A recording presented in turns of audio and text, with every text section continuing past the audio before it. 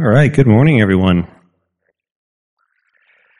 I really appreciate being able to speak to you this morning. This church, kind of echoing what Pastor Chad was saying there, this is a great environment to build up, raise up leaders, have people learning how to preach. So this is a great opportunity and a great honor for me. I love you guys. I love this church. And I have to say, you start to get up here and speak, and then Stacy gives a word that so closely matches. Tracy and I are looking at each other, so closely matches what I'm going to talk about today. I'm like, oh, okay. So all I have to do is get up and follow the Spirit and just not get in the way, because apparently the Spirit's already is already doing the heavy lifting here. So let's start off with the word of prayer, and let's get into the word. Lord, thank you so much for this opportunity. Lord, help me to get out of the way. You have something you want to say today, and I pray that it flows through. It's delivered faithfully to you, and we thank you, Lord, for that. In Jesus' name, amen. Okay, well, I'm already going to switch up my introduction a little bit, because I really think that I need to establish where we're going before I get into the word and how we're going to get there. And it really echoes a lot what Stacy was saying by the word of the Lord, is that I'm gonna try to thread the needle here on we need to understand that when we're Christians, that we're going to offend people because the gospel is offensive, but also making sure that if we're offending people, it's because of Him and not us. That we're not offending the world by ourselves and blocking them from Him. That's exactly where we're heading today. Normally in sermon construction, you don't start off with your end point. You're not but I want to establish that so that you know where we're going, so that as I'm talking, you have that frame of reference of where we're heading. So, if you do want to open your Bibles, where we're going to end up for the first scripture is in John 15. John chapter 15, starting with verse 18. But before I read that, I'll just go ahead and give you guys a chance to get there. Before I read that, though, I want to talk a little bit about a couple of mentalities in the church. This first one says, in the body of Christ, it's in a lot of Christian circles right now, saying the Christians should not be offensive. Christians should just be nice people. They should just say nice things, just should never offend anybody, never get involved in any controversy, never do anything that is offensive. Just be nice people. And what they often will say is that, well, society should love us, right? That the people should love us. That's how we're going to win them, right? They should love us. We should be popular. Wasn't Jesus popular? Didn't everybody just love Jesus when He was on the earth? Wasn't it only, as I've heard on some of our Christian radio stations, teaching that says, oh, the only people that had a problem with Jesus were the religious people. Everybody else loved Jesus, and society loved Him.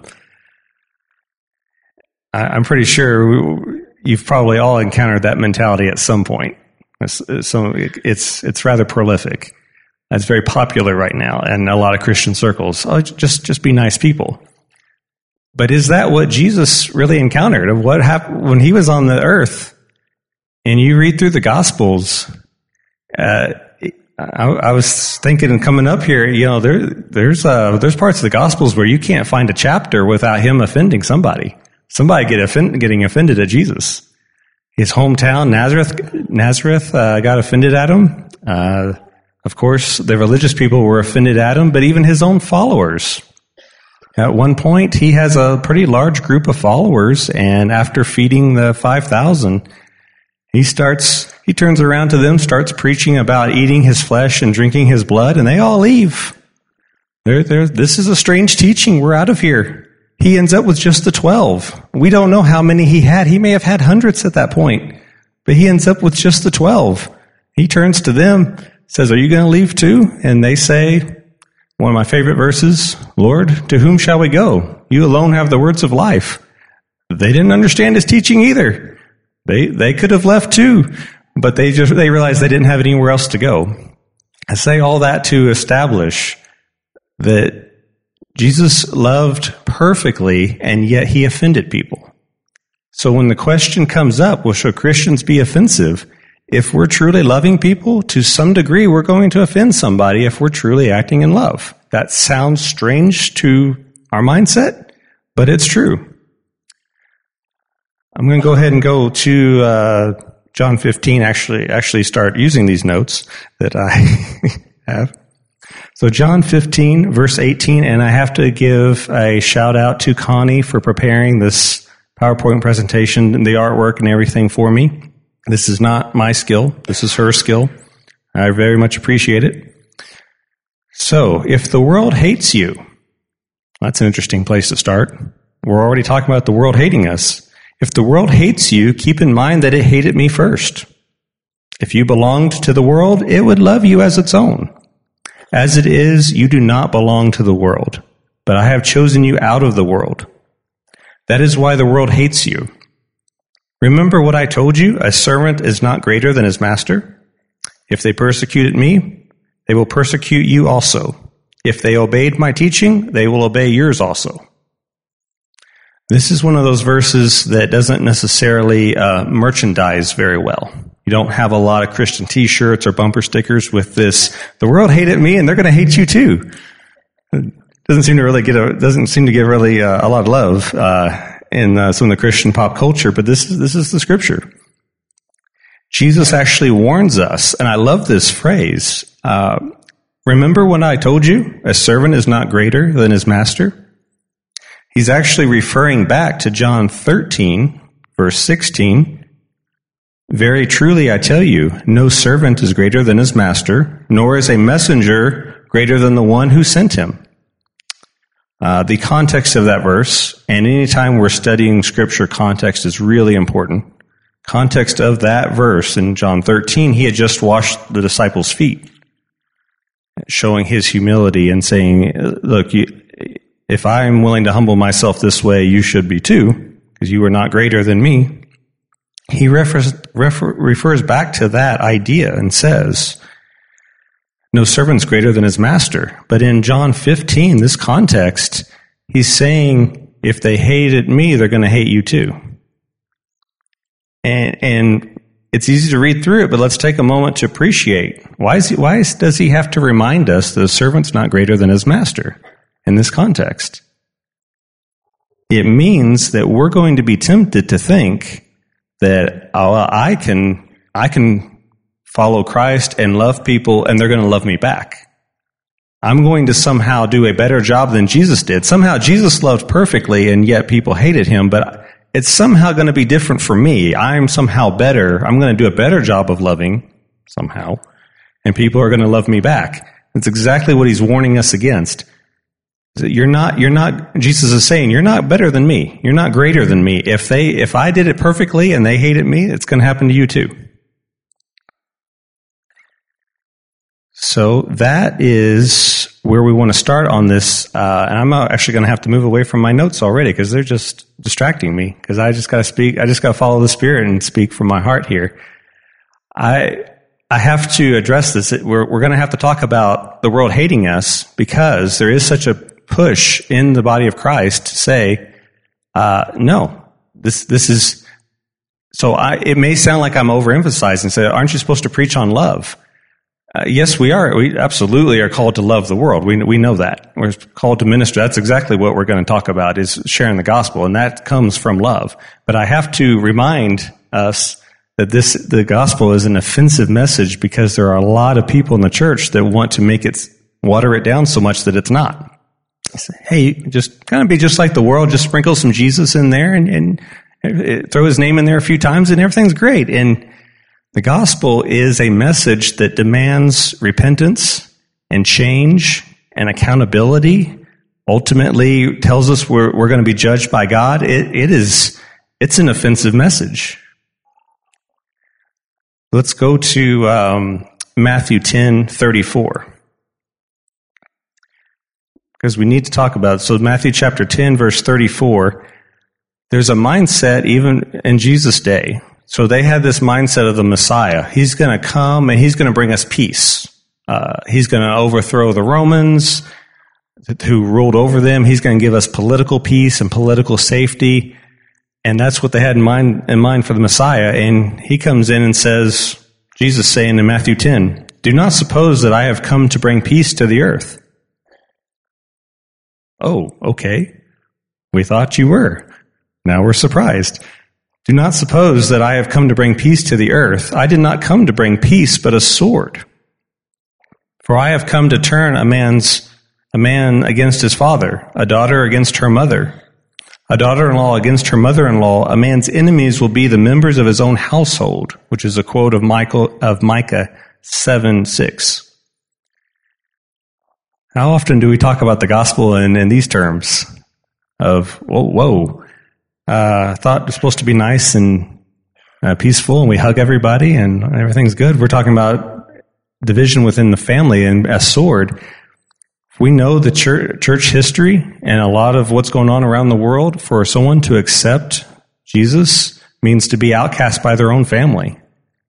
There is a lot of cultures across church history that if you accept Christ, your parents renounce you. You're no longer part of the family, and you split the family apart. Many of us may know ourselves. If you're a believer and your family members are not, you feel the pressure. You feel it causes problems. It causes conflicts. Not because you're trying to be mean or confrontational. You love your family, but if you are a follower of Christ, it's going to cause a difference. Now, it might be worth asking ourselves at this point, now, wait a second, what is the gospel? What is this message, which should really clarify definitions, make sure we're talking about the same things here. So the gospel is this.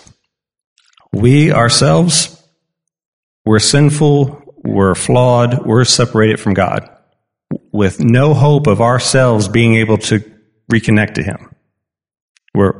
He's perfect and we're not perfect, and we can't do any, we can't reach Him. But He loves us so much that He reached us. He came and rescued us. He came and bridged that gap, that distance between perfection and imperfection. He did it. He took on our punishment so that we could have a relationship with Him. Now, at first, to us, the body, we look at that. What a great message. We call that good news. The gospel's good news. That's wonderful news. We were lost, and now we have a way to be saved. We have a way to go to heaven where we couldn't on our own. Why is that offensive? But the implications of that are this. In order to get to the point where you appreciate that, or wow, we were lost and now we're saved. In order to appreciate that, you have to accept the fact that you were lost on your own. You have to accept I'm wrong, I'm flawed, I'm not okay on my own the way that I am.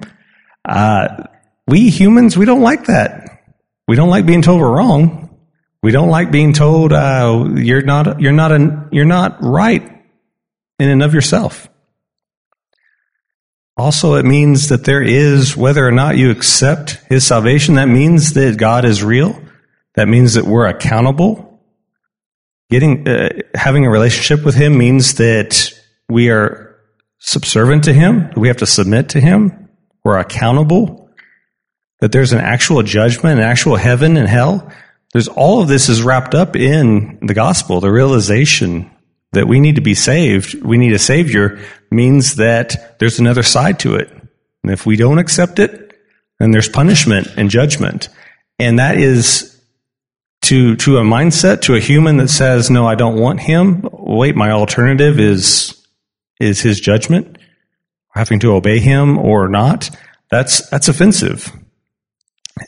We as Christians, as human beings, how often we have to remind ourselves that we're wrong, flawed in our own. We have to constantly. That's part of why we get together and have messages and teachings and things, is to remind us of this word, because not naturally we don't like the idea that we're wrong. We like our ideas. We like our way of doing things. We have to be reminded to submit to Him, and to someone not willing to accept that, that's very offensive.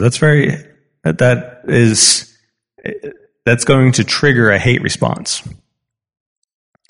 Now, I want to point out, we don't have to change the slide, but just going back to John, Jesus does make a statement here that there are those people there. So the reason we're witnessing is because there are those people who will accept Christ. And we want to make sure we reach those. So this is a big part for us as a church, in our culture, that we realize that it's worth enduring the hatred in order to reach those people that need Jesus. It's worth it. It's worth people being offended at you. It might be work, might be your own family, whatever it is. It's worth people being offended at you to reach those who will obey his teachings. Now, I want to point out something I find strange is that I'm talking about a confrontational hatred that comes from this message, and that's not my natural personality type. Those of you that know me, I kind of like to get along. I don't like to cause a lot of trouble. I'm not one that goes around looking for a fight. Not at all. So for God to give me this message, I don't know if you call it divine irony or what you call it, but this is a little like, really? Like, why couldn't I get the nice, encouraging one or something? Why this one? But it's that important. So I want to tell you a little bit so I want to give you some personal story to kind of illustrate where we're going with this. And this is probably jumping way ahead. I've lost track of where I am in my notes, but that's okay. So I've had a couple of experiences of street witnessing, which is always interesting. So this is way back when, and I'm not going to tell you how long ago it was. It's old enough to make me feel old. Let's just say that was that long ago. That back at Cornerstone, we did some street witnessing at the Fall Festival, whatever year that was. We had a group praying at the church, and we went out to the Fall Festival. We're going to street witness. That was very new to me. So I was like, okay, I'm glad I'm with a group, and we're going to kind of figure this out. Before we even leave, we already have a word. I'm sure he wouldn't mind me mentioning it, but Bob Taylor, I think, was the one who was there and had the word for us, that there was already somebody waiting for us, sitting on a bench, ready to hear the gospel. Oh, okay, great. That's really encouraging when you're about to go out and, there's already somebody waiting for us who needs to hear it. That's great. So we go out. It took us a little while to find that person. We did, but it took a little bit. It took some people not very happy with us. Going around, Fall Festival is kind of a party. You guys know the environment. It's kind of so you go around and you start talking about Jesus, people kind of look at you strange or kind of get a little annoyed with you, or they'll pray with you just so you go away. Like, they'll talk with you a little bit, and they'll say the prayer with you, and they're basically just to get you to go away. They think, they're like, okay. So we went through that a little bit. We had a couple of different groups. One group didn't have anybody open at all. It was just, go away, leave us alone. Group I was in, we had some people and we were being nice and loving as much as we could, but just bringing up the name of Jesus will cause offense in and of itself. Or willing to talk to them about something that is that important of life and death and your internal soul, when they just want to eat some fried food and have fun. I mean, yeah. But after we kind of endured some, even a couple of people yelling at us and some other people not necessarily happy with us, there was a couple of young ladies sitting on a bench. We start talking to them, and they're like, one had, they were friends, and they stop and say, we've been praying that if God's real, he'd send somebody to tell us about him. Or, okay. Can't squander an opportunity like that. We start talking to them, and they were so open. One had been raised in Judaism, one had been raised in Catholicism, and they were confused, trying to put those pieces together. And we just start witnessing to them. We wanted to disciple them, but they were like, well, we're about to move away. Well, exactly where they're moving away, one of our group knew that area, knew a good church in that area, gave them the contact information where they could get discipled and get. It was at that point, it was like, well, of course we have somebody who knows exactly where they're moving to. God ordained this. It wasn't even a surprise at that point. Went wonderfully. That was one of those things that just really builds your faith when you're like, wow, God really arranged that. We didn't really go with an agenda other than to share the gospel, and it turned out great. Tell you about another time I went that did not go so well. Went with a different group, different place. Me and another guy, we're going to go street witnessing. And he had a little bit different approach. He would kind of start to talk to people, and people would start opening up. And then as they opened up, he started criticizing, critiquing, insulting them on like a very personal level. And we never got to the gospel. By that point, they were angry before we even got, it didn't work. I was still pretty new to it, but I'm thinking, I'm pretty sure this is not the right way to do this. That was a very long day, frustrating day, because people got really mad at us, and it wasn't that I wouldn't say they were mad at the gospel. I'd say they're just mad at the opinion and the criticism they were getting, the insults. To the point that we didn't, as you might imagine, we didn't win anybody. We didn't even get to the gospel because we couldn't get the gospel through the filter of personal opinions, personal preferences, criticisms, insults. Didn't get the gospel through that. Part of that, and I've skipped ahead, I do want to touch on this verse. As we go through life, 2 Corinthians 2:14, I'll put it up there. This is part of what, if we're genuinely living for Christ, the offense that it's going to cause. So this is the part where, when we're witnessing at the Fall Festival, and people are just annoyed with us, they're annoyed, they don't want, or they're upset that we're talking about Jesus. This is what we ran into. But thanks be to God, who always leads us as captives in Christ's triumphal procession, and uses us to spread the aroma of the knowledge of Him everywhere. That's a really interesting analogy, the aroma of the knowledge of Him. For we are to God the pleasing aroma of Christ among those who are being saved. Those are the young ladies that we ended up ministering to, and those who are perishing, likely some of the ones that were offended. To the one we are an aroma that brings death, to the other an aroma that brings life. Who is equal to such a task? It's another one of those verses that doesn't end up on a bumper sticker. You are the aroma of death among the... Really interesting, started thinking about aromas, smells. If you see something you don't like, you can look away or close your eyes. If you hear something you don't like, you can cover your ears.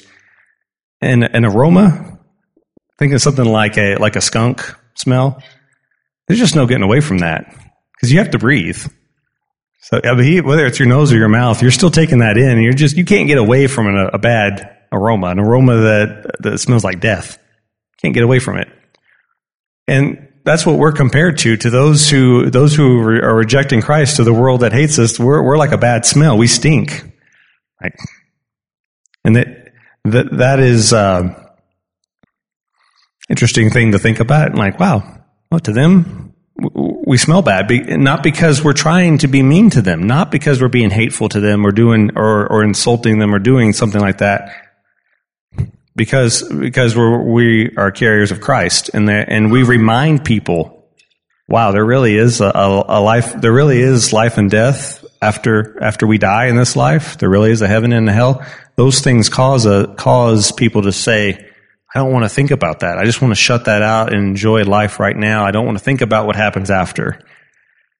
But we naturally bring that up. We naturally, just being followers of Christ, we naturally cause people to have to think about life and death and heaven and hell and judgment and sin. And where we're trying to get them to is repentance and the love. We want to get them to God's love, but to get there, you kind of have to establish those other things too.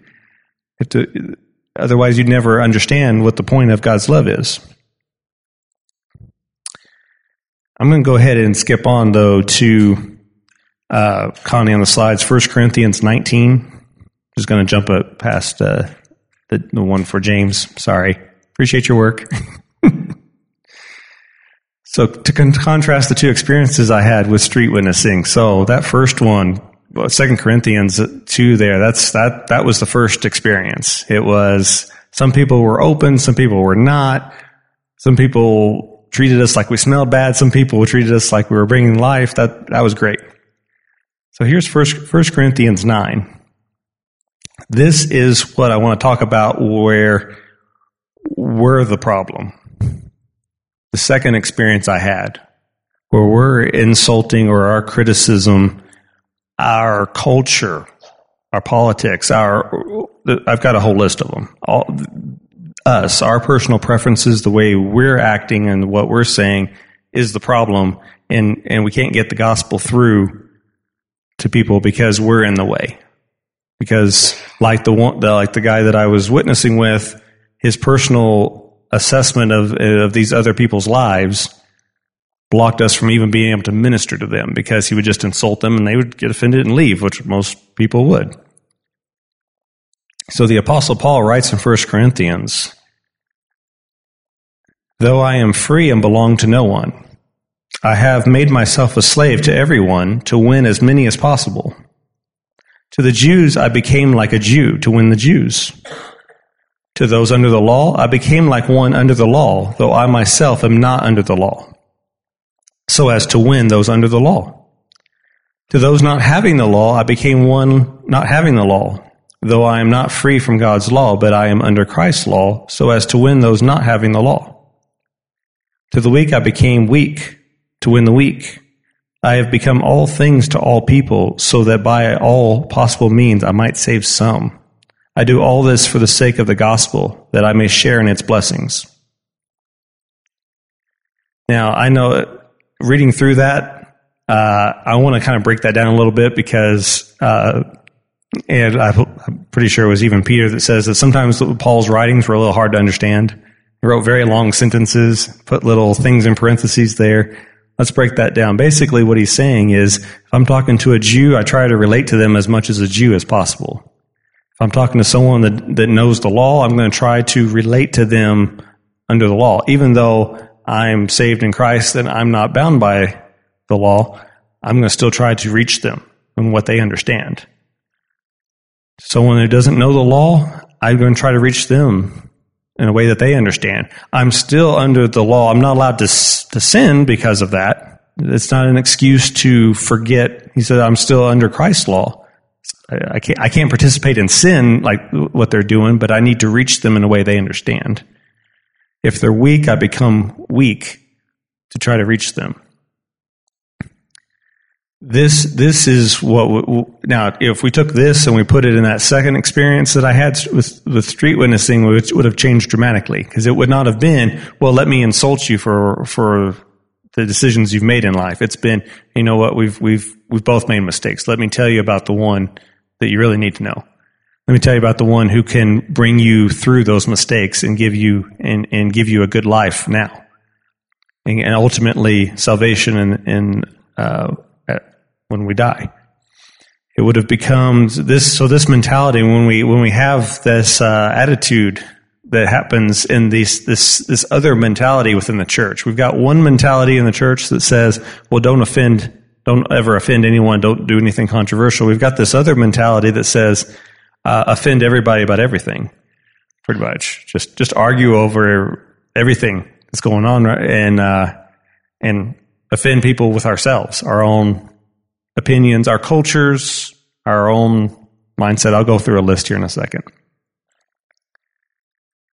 This is to someone who's weak, I become like someone who's weak. So this mentality of walking into someone else's life, well, I'm a Christian, so I'm going to fix everything wrong with your life, might not be the best approach. We may need to relate to them and say, hey, I'm flawed too. Let me tell you about the one who forgave me and has given me hope. So what are the things that kind of get in the way? Political views. I was looking at this and I'm like, do I even want to bring this up? But yes. Political views, local culture. You know, there's a difference in this area. We're in the Midwest kind of South, kind of a mixture of Southern culture, Midwest culture. And that can hinder us from relating to somebody from the East Coast or the West Coast. If you see, you kind of get to know, I work with people in different offices around the world and across the country, and there's just some different mindsets and different attitudes. Living in a different part of the country even. even more so in other parts of the world. But I've definitely had the experience of talking to some people in some offices in New York or wherever. I'm like, this feels like talking to somebody from a different country. It's just different than our region. We can't let that be a stumbling block to us. What about denominational beliefs or debatable theologies? I put debatable theologies in there because there are things the Word of God clearly says that we have to stick with. It not just a have to stick with, it's very good. We must stick with certain things the Bible says clearly, but there's a lot of room for debates and arguments and different theologies that split us apart. And what can happen is we may be trying to witness to someone who needs Christ, and we could end up, well, let me convert you to my denominational theology or my favorite podcast teacher, trendy theology, whatever it is. But let me try to indoctrinate you with that instead of giving you the gospel. That can mess us up. It can be our own insecurities or pride. Well, I also put in here generational. There's kind of a mindset now where we're like, for some people, look at a younger generation like, these guys, soft or snowflakes or whatever you want to call them. If you need to witness to somebody and you approach them with that mindset of, wow, you're just inferior and weak, and you can get in the way of trying to witness to them. That can really be a stumbling block to them. I know I understand both these mindsets that I'm talking about. I understand where they're coming from. I understand not wanting to offend people. I understand getting frustrated and wanting to start speaking from self. Really, this is not accusatory of anybody. I really do appreciate this, but it's so important that we confront these things. So there are actual things in the Bible that now we might call political, but they're actual moral issues that the Bible says we have to take a stand on what the Bible says. There's all these other things, though, that are debatable, that are personal preferences, that are whatever. We need to be very careful that we're not labeling personal preferences as this is God's way, when it's actually our way. Ultimately, whatever opinion is, maybe it's opinions of current news events, coronavirus, riots, election, all those kinds of things. There are actual people now in my life that I want to reach, and if I try to talk to them about those things, we would really disagree on everything. And if I start my conversation with them with those things, we're never going to get to the gospel. We're going to get stuck on those things. And they're not going to get the love of God. We're going to get stuck on my opinion versus their opinion. And the problem is, even if I won the debate and I converted them to all my points of view, that's not going to save their soul. They might agree with me on everything and still be going to hell. And what did I accomplish? It would have been far better for them and myself if I gave them the gospel. And we might talk about the other things along the way somewhere, but the message is the gospel. They need to know Christ. Within the church, there are believers that are falling away. That are leaving the church because they differ with the political climate, opinion climate. They're like, I have ideas that are different. I have questions, and I can't seem to function in the church environment, the certain political environments within certain churches, and they fall away. And we need to be careful that we are willing. We may need to discuss some of those opinions and issues and things, but we want to make sure that we are firmly established on the love of God, the love of Christ, and when we are insisting on a certain thing, that it is the Bible and not us. And then we can explain why we have to insist on this point of view because of the Bible. That's good. That's healthy. That's good teaching. That's very important. But if we are just kind of throwing all our opinions around and then somebody ends up leaving the church or falling away from Christ because they say, I just don't fit into that culture or that climate, we've really hurt ourselves. We've hurt the body of Christ. We've messed up there. So that's not a new thing, though, for the church. Galatians 2:11. I love this. I love that. I don't think I have it typed out. I think I was just going to refer to it, but I'll go ahead and read it for you.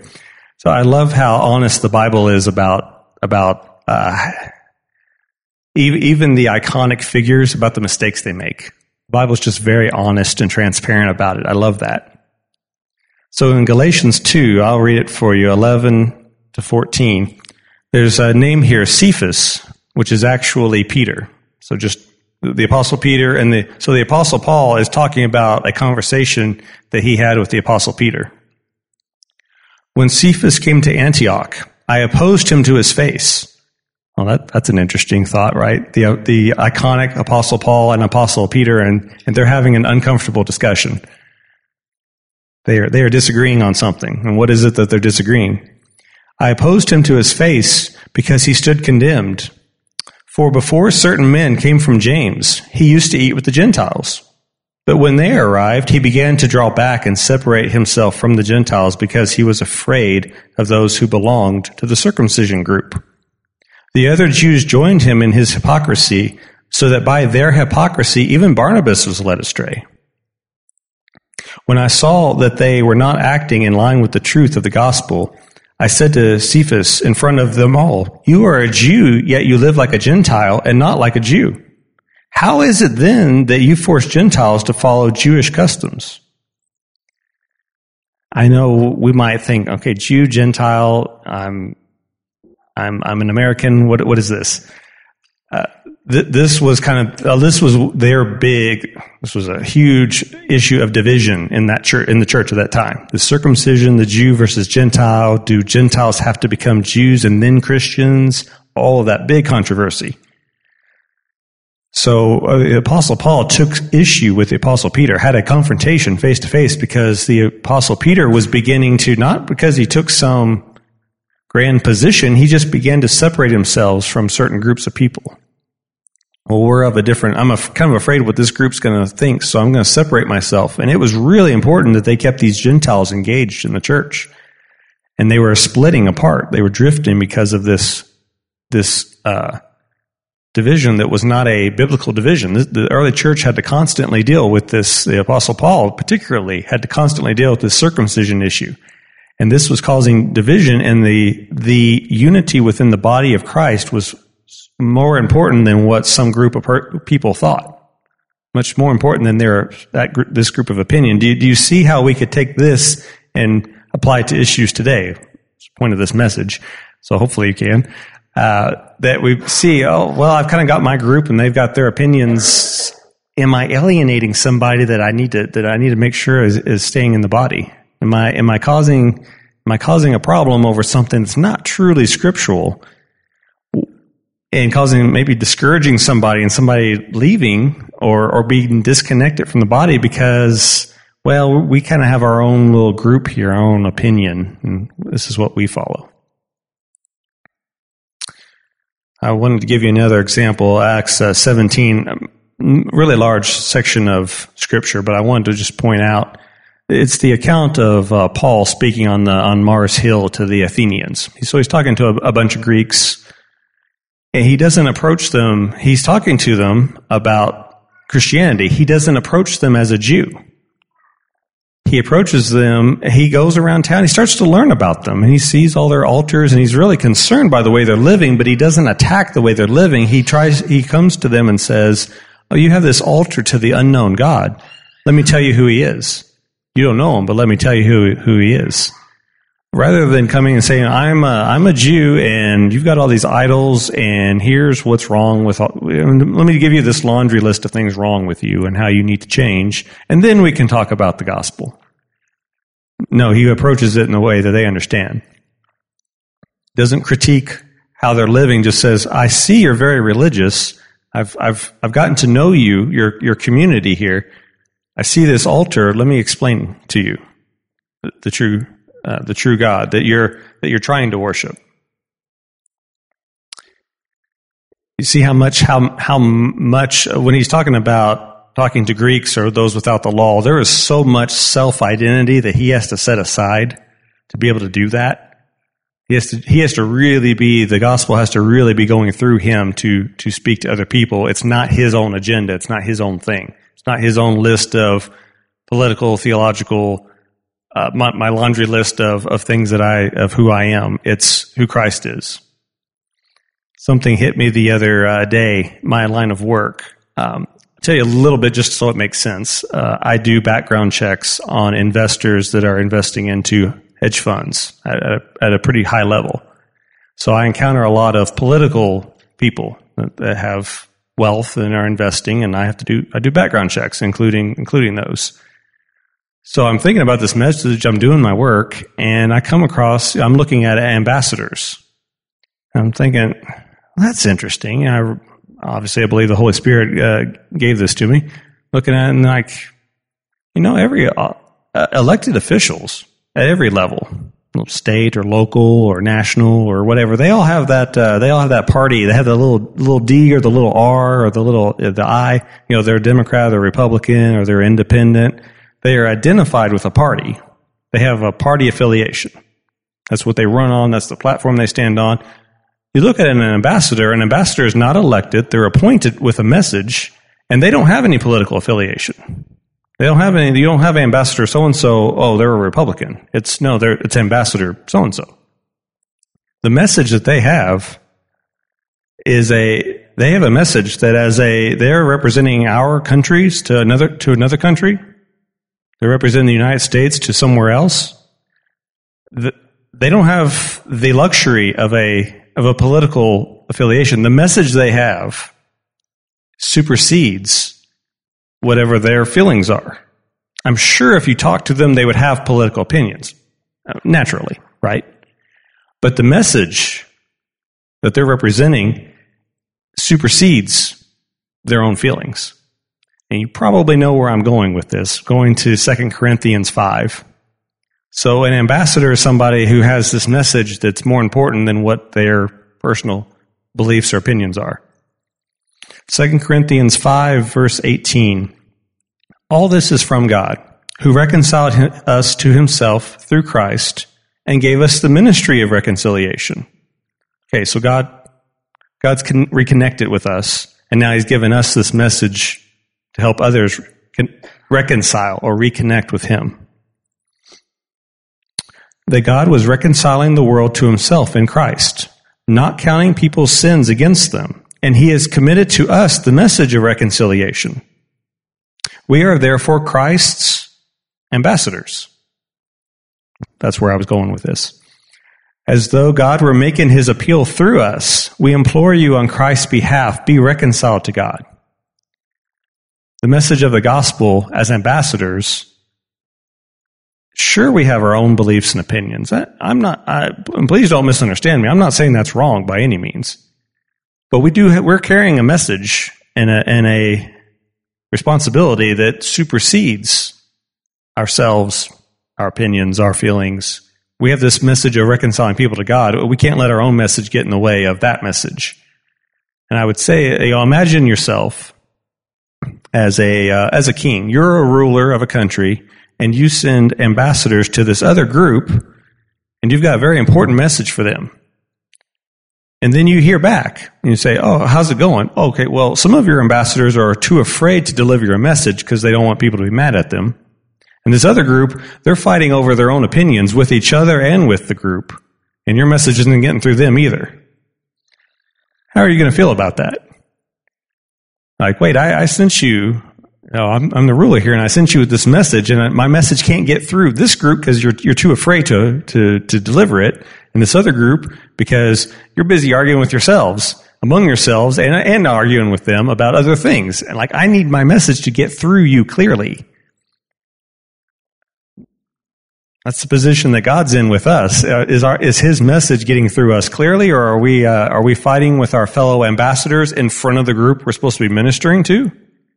Or are we fighting with the group we're supposed to be ministering to over things that are not his message?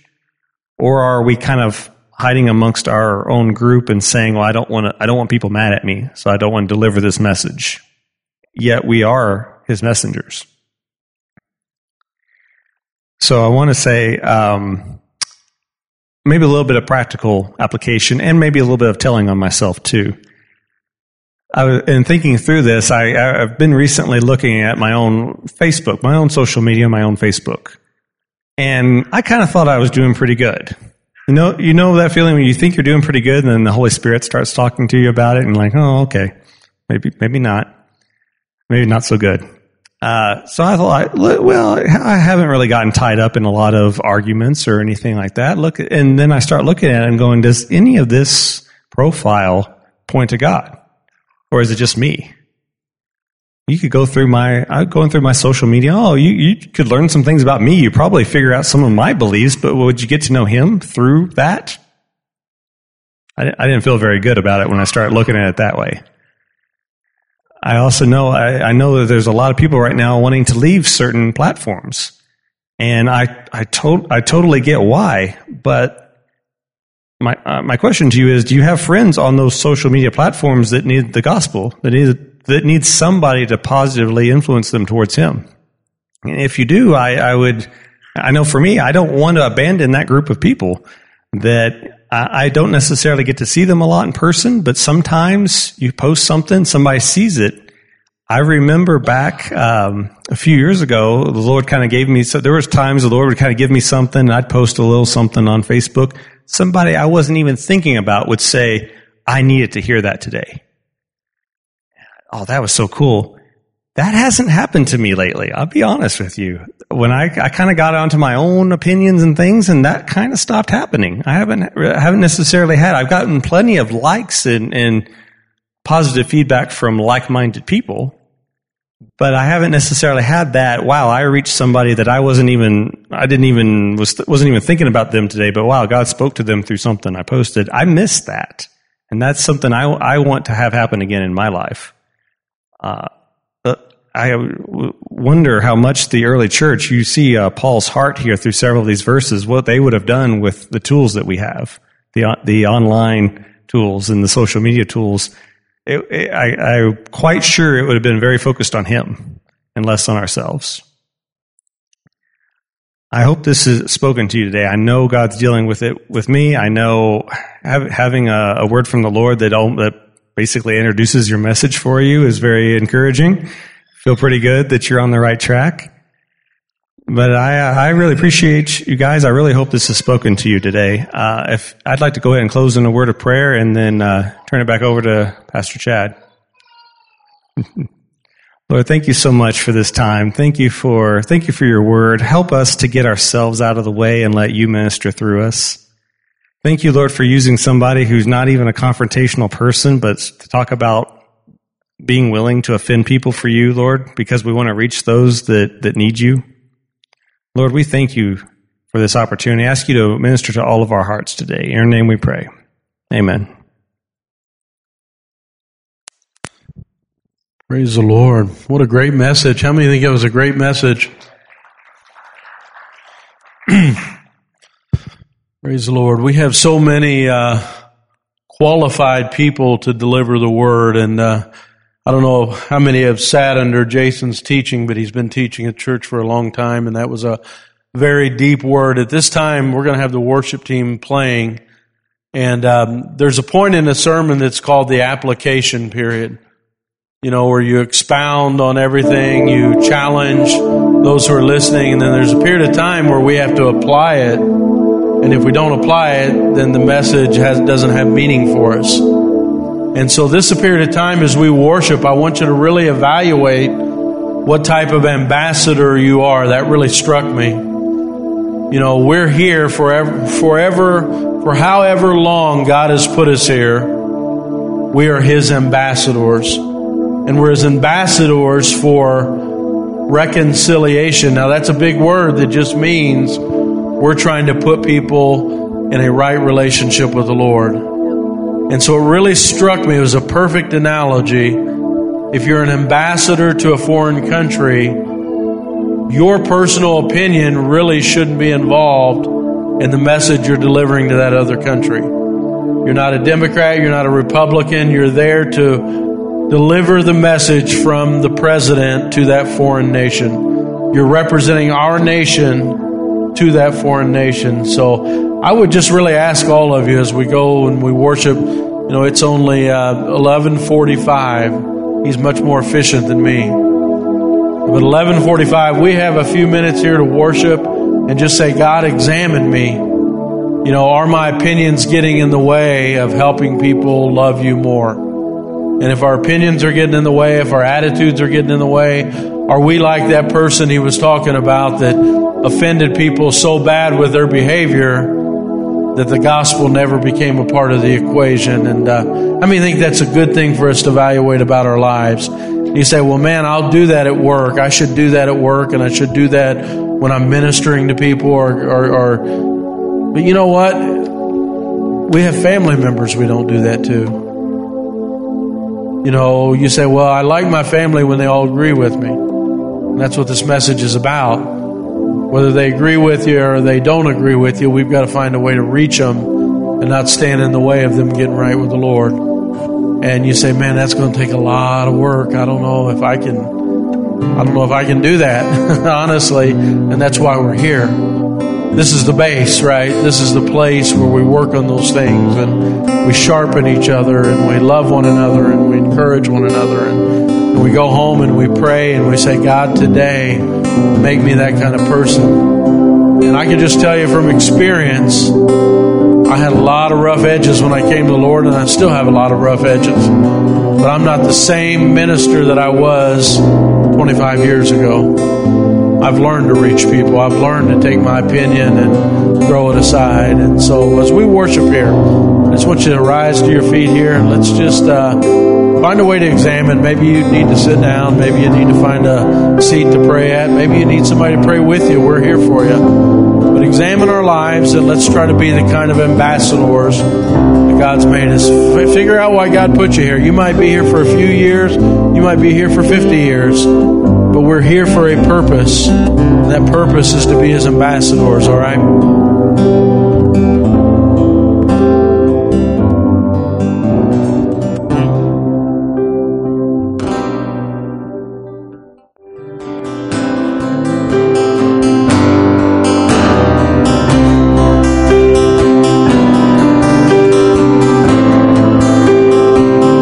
Such an excellent word. And I want to remind you of this, that anytime you make a change in your life on your own, it's never been for the better. And sometimes we get distracted trying to change people for the better. We forget we can't change anything for the better. It takes Christ to do that. It takes that relationship with Him that's changed anything. We try and we try and we try and we try, and we just kept failing until we met Jesus. Our world starts changing. And whenever we're trying and trying and trying to change those around us, that's all you're doing. You're making things worse. You're making them worse. And as Jason said, if they do give in and you win every argument with them and they start to change, they're changing for you, not for Christ. As we go through our week, I want you to remember that. And I'm going to pray for us. We're going to pray, but I want our prayer to be that we are changing people for Christ, not for politics, not for doing right because we don't like the way they are. That's not a way you change people. The way you change people is for Christ. Let's go to the Lord. Father God, I thank you for that word. I thank you that you loved us so much that you met us right here. That you spoke to our hearts. That you had a message that you wanted us to hear. I pray that our hearts would be open to receive that. I pray that not one of us would walk out here the same as we came in, but we'd be completely made new, Lord. That we'd be better at loving those around us. We'd be better at sharing your gospel. That we wouldn't go out of here, Lord, with our own selfish desires or want to fix people or to change people, but instead that we would understand that there's a kingdom you're building. And that you're wanting people to come back to you, and you're trying to make that connection with you, Lord. And sometimes we're in the way. Lord, get us out of the way. God, we repent. Help us right now to know where we've erred and how we erred. The moment we begin speaking and it's not out of love and out of your words, Lord, shut our mouths. we need your help in this, Lord. We need to be better. I thank you, Lord. And as we go throughout this week, be with us.